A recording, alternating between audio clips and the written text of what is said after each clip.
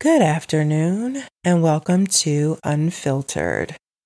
Today I'm going to talk about my favorite organization, the NFL. Okay, insert sarcasm because they're not my favorite organization, not anymore or not since 2016 when Colin Kaepernick took a knee. I have not watched football since then. I haven't watched the halftime show. And I probably won't watch this one, and it's going to pain me because my girl Rihanna will be performing this year's Super Bowl halftime show. Now, Rihanna did reject the NFL back in 2018 because she too was standing with Colin Kaepernick. But you know what? I'm not going to hold this against her because everybody has their timeline on how long they will boycott a cause. And I'm guessing her timeline has come to an end. Or maybe she had a conversation with CK. I have no idea. That's neither here nor there for me because that is her. I am me. But for me, I'm still not watching football. I'm still not partaking in any Super Bowl halftime show. Actually, I don't even think I even watch the Super Bowl commercials anymore. And there's a whole lot of reasons. And basically, it stems on the whole thing of social injustices. We still have a big problem here. And the NFL and Jay-Z partnered back in 2019, and they started this whole NFL's Inspire Change initiative. And it was supposed to be about social injustices, how we can all come together, how we can make things right. But none of that has happened. Now, what Jay-Z is probably doing, though, because this is part of his partnership with the NFL, and that is getting the halftime performers. Hence, we ended up getting Travis Scott that one year. Last year was a whole stage of folks. I can't even remember. Snoop Dogg, I think, was one. Mary J. Blige. I can't remember who else. There was a whole bunch of people. Did I watch? No, I did not. But there's still a big issue within the NFL. They still have not changed anything when it comes to mental health issues, domestic violence, drug and alcohol abuse, racism, and the big one at the top of the list are Black head coaches. Why is it to date there are only 3? There are 32 teams out there. And you mean to tell me in any given time, because I did read this in an article that it says, the league as a whole has never had more than 3 Black full-time head coaches at any time. And right now, that stands to be true. How is it in this day and age that there's still, we don't even have half? Like, I would be happy if they had half Black head coaches, but we're not even there. The first ever Black head coach, was in 1989, and his name was Art Shell. Then they said it took 3 more years after that before they got another Black head coach, and he was with the Vikings, and his name was Dennis Green.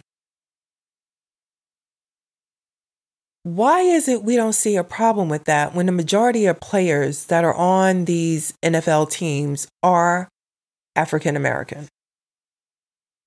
Why is it we're still supporting the NFL? Why are we still filling their stadiums? Why are we still watching the games?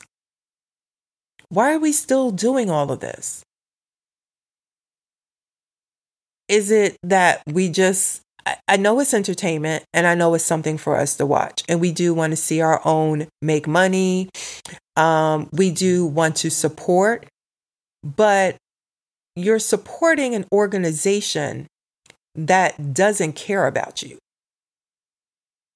They don't care about us. They can give a rat's ass. They'll put you in assistant coach positions, interim coach positions. They'll throw you some bones. I know there's now women referees. There are women assistant coaches. Yes, that all looks good. But it's only to keep your mouths shut. It looks good because you feel you're seeing the diversity. But let me tell you, there's an article that you need to read, and it came out recently it came out September the 21st of this year. And it's titled, How the NFL Blocks Black Coaches. It's a really good read. It's long, but it's a really good, in-depth read. And you need to read it so that you can understand the things that you're probably seeing on TV, or the things that you're hearing, are the things that they want you to hear and that they want you to see. But you really need to read this article to see that, yeah, all that diversity that you're looking at, that ain't it. They still don't care. So for me, I haven't come to the end of my timeline regarding the NFL. Now, I have protested many of things, and their timeline has expired. But my timeline with the NFL, I have no idea how long that's going to go on. Now, I'm not hinging it on anything to do with Colin Kaepernick getting a job back within the NFL. I don't think he wants it. I don't even want him to have it. He doesn't need it. He's making bank. He has a foundation. He's writing books. He doesn't need the NFL. So I am not waiting for that, but I am waiting to see some sort of change. And especially when it comes to our Black players. Like, if you're going to do something about the mental illness or their mental health, let me see it. Because I'm tired of seeing articles about players that are still alcohol or drug addicted, those that are still playing and then they develop, CTE, I think it is. And then the next thing you know, they have committed suicide. I'm tired of reading the articles about domestic violence, which is still going on. Oh, and let's not even talk about rape, because there's players doing that. But yet and still the NFL will sit around and still let them play and then be like, well, but they have a good character. No, they don't. So until I see some sort of change, then I may tag on an expiration date for my timeline for them. But right now, since I haven't watched football since 2016, I haven't missed it. I really haven't. And I have been a diehard football fan. I go way back to my first team ever, and that was the Dallas Cowboys. And the coach at that time was Tom Landry. So you do the math. So yeah, I went from the Cowboys.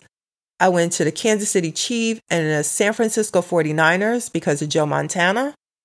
And then I hopped on board the Patriots train. Yes, I did. I fell into the whole Tom Brady thing because I think for quarterbacks. Hence Montana, hence Brady. And now, I have nobody. I'm not following Brady anymore because I'm not watching football. Not watching it. So that's my stance on the NFL. That's my personal boycott that's still going on. And we all have to pick our battles. We all have to pick our issues. And look, I got 99 problems, y'all. Yeah. Football is one.